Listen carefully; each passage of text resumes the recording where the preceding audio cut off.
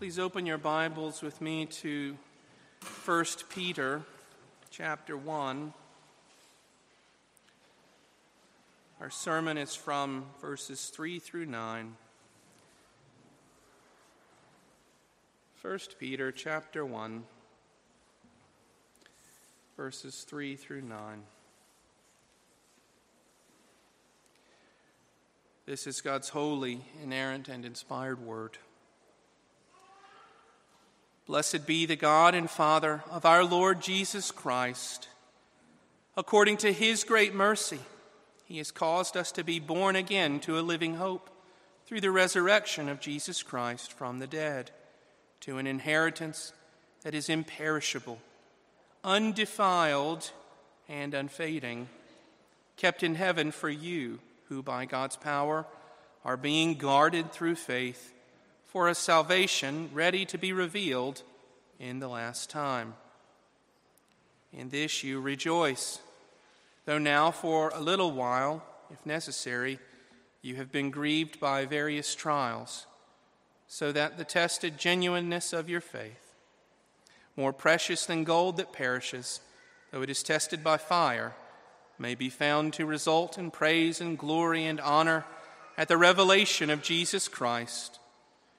Though you have not seen him, you love him. Though you do not now see him, you believe in him and rejoice with joy that is inexpressible and filled with glory, obtaining the outcome of your faith, the salvation of your souls. Thus far the word of the Lord our God. Let's pray together. O Father in heaven, we have read about the suffering Lord, O Lord, insulted, hated, mocked, cursed, pierced, put to death. O Father in heaven, give us eyes to behold him in his glorious work. O Lord, help us to see the gifts of his resurrection, the good news that Christ is risen from the dead, and so also shall we be. O Father in heaven, cause us to bow before his throne. We pray this in Jesus' holy name. Amen. Grieving, they took our Lord down from the cross, and quickly they wrapped his body in burial cloths, and they rushed to place him in the rock-cut tomb because the Sabbath was coming, and it wasn't a proper thing that an executed man would remain hanging that the public might see. The Sabbath came. The Jews and the people of Israel worshiped. The Sabbath passed, and the hearts of the disciples of Jesus Christ were heavy. And early on the next morning of the first day of the week, that is why we call it the Lord's Day, these beloved women went to the tomb with heavy hearts, burdened with spices to care for what they presumed would be the decaying body of the Lord laying in the tomb. As they drew near, their minds went to where he was, to the stone tomb with the great stone rolled before the door, and they said to themselves, "How are we going to move it?" But as soon as the thought had entered into their mind, they arrived at the tomb, and behold, the stone was rolled away. The tomb was empty, except for the cloths neatly folded and laid where his body had lay. And the angel of the Lord said clearly to them, "He is risen. He is not here. See where they laid him." The women ran. They told the disciples, and Peter and the disciple whom Jesus loved, John, they ran to the tomb, filled with excitement, possibly filled with fear. And what did they find? But the messenger of the Lord, who told them once more, "He is not here. He has risen." What good news. What a gospel.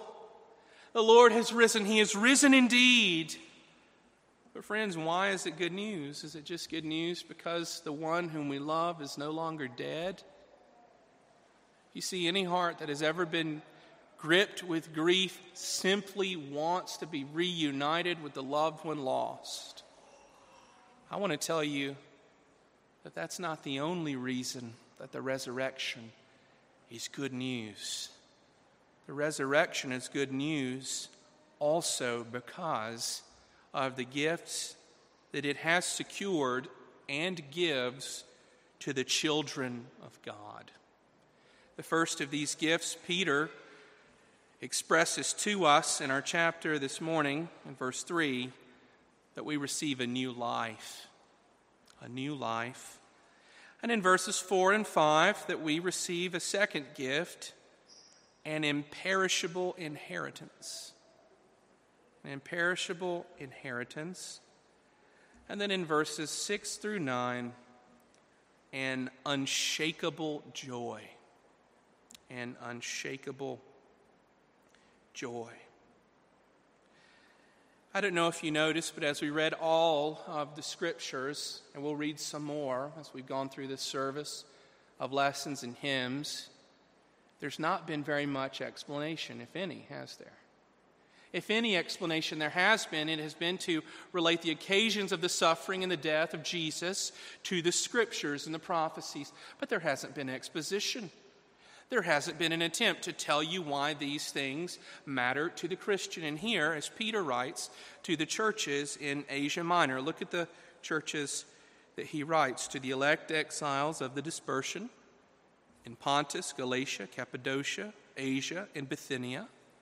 He is writing to them about the wonders of the gifts of the glorious resurrection of Jesus. But in verse 3, as he begins to tell them these things and express the wonders of the resurrection, he does it in a unique way, and I think it's quite wonderful. Verse 3, Peter begins, "Blessed be the God and Father of our Lord Jesus Christ. According to his mercy, he has caused us to be born again to a living hope." He begins with praise. This is a doxology. He glorifies God. His heart swells and then rises to heaven. It's as if he's singing. Look at it again. "Blessed be the God and Father of our Lord Jesus Christ."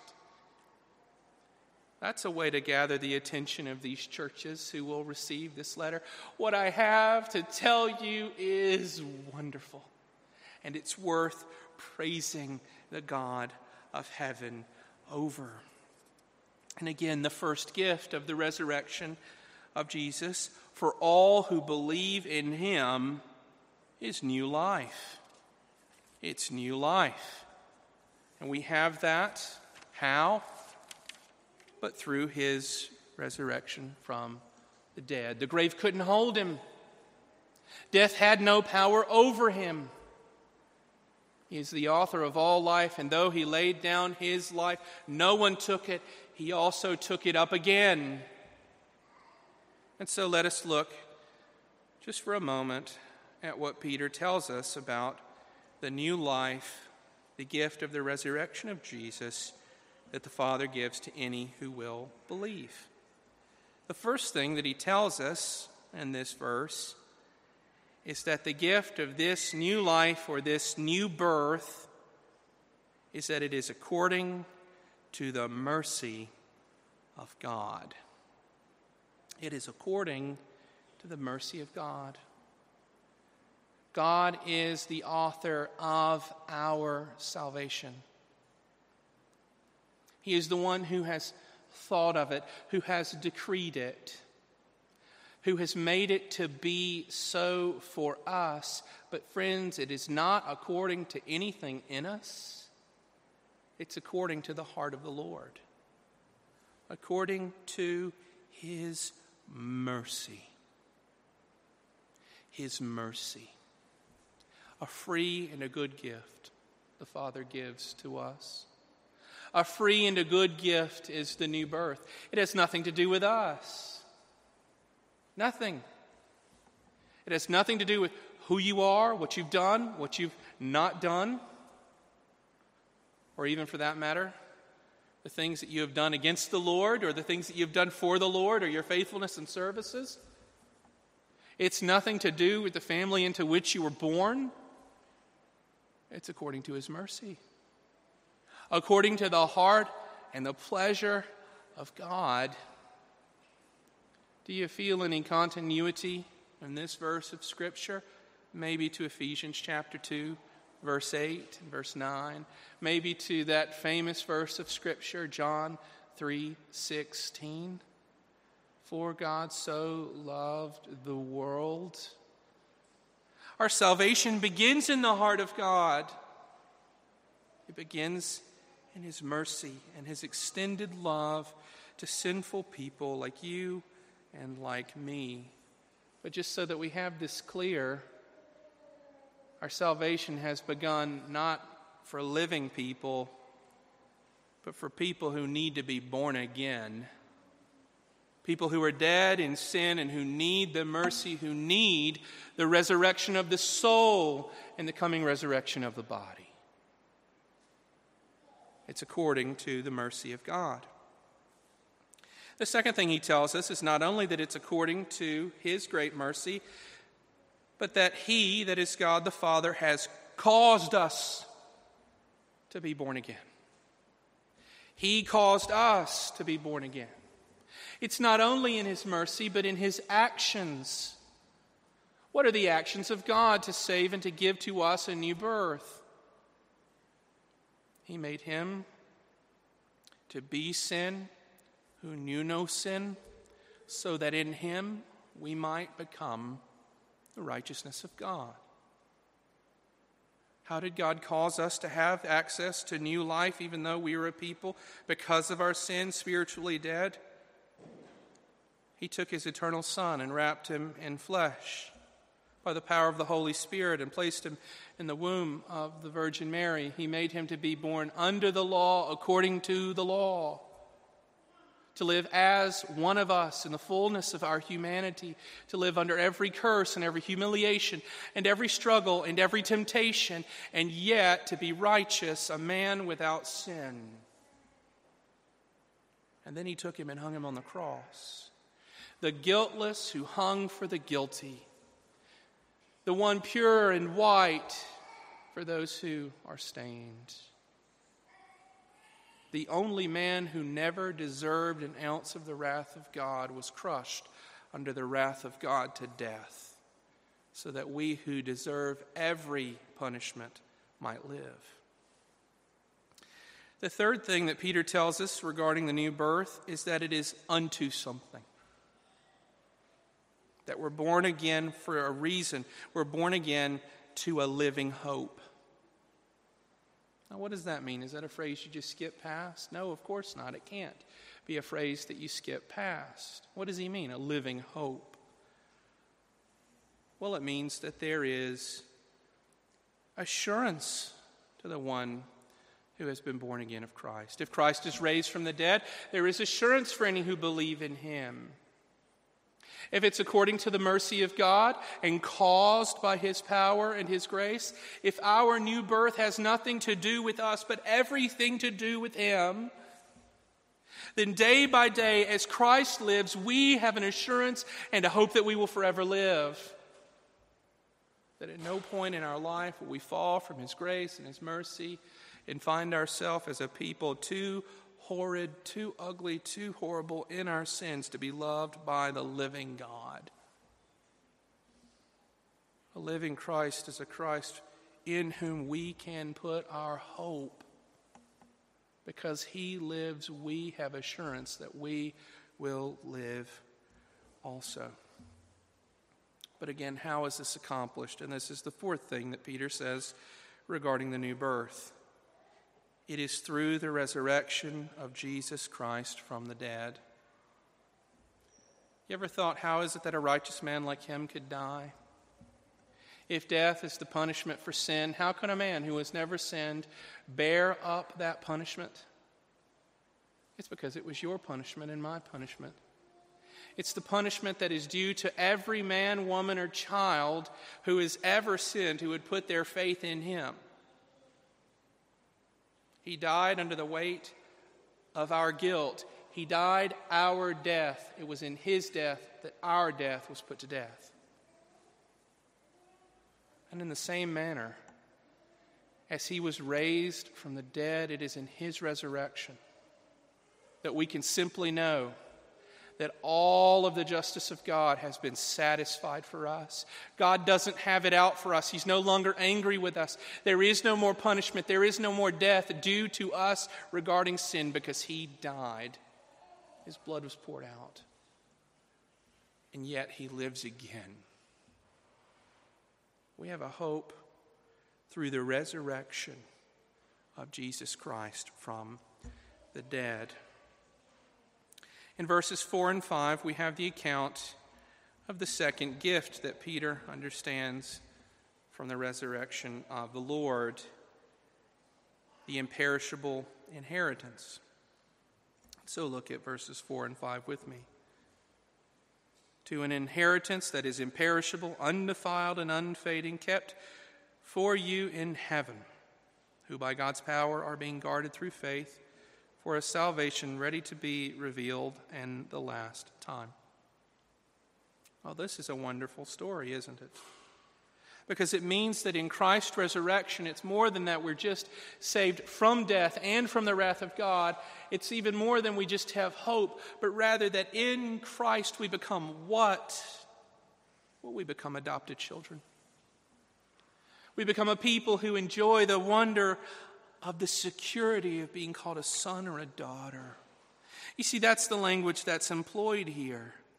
Who receives an inheritance but a child of a father? Romans chapter 8, verses 16 and 17.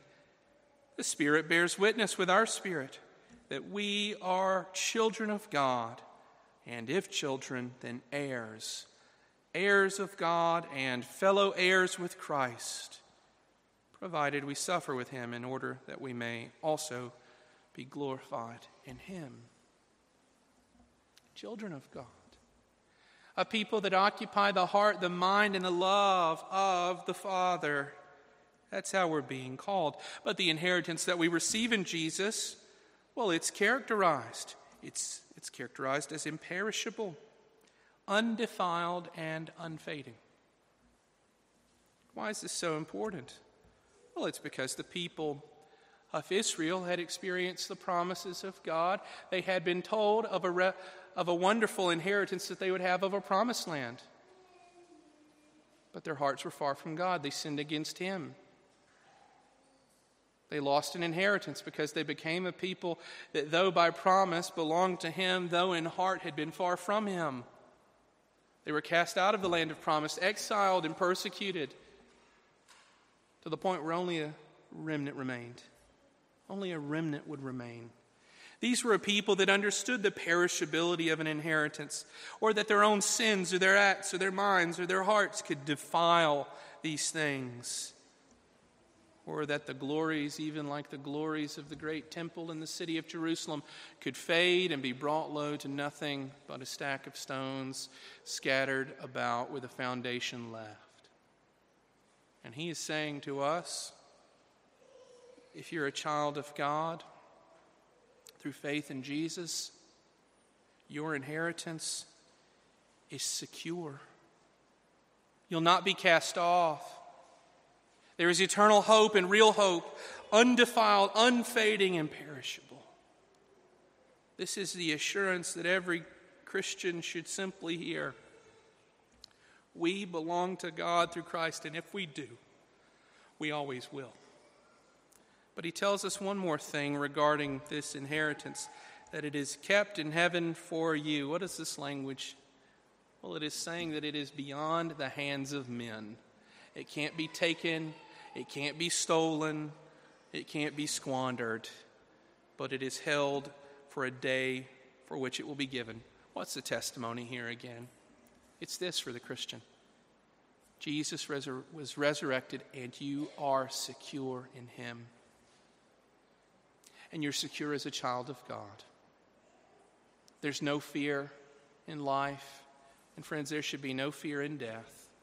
We ought to have the absolute assurance that we will receive what has been promised and truly given to us in Jesus Christ. And then the third gift from verses 6 through 9, an unshakable joy. Again, remember, as we came to verse 3, I mentioned that this is Peter praising God like a hymn, like a psalm being raised to the Lord. Verse 6, we return to this. In this you rejoice, though now for a little while, if necessary, you have been grieved by various trials.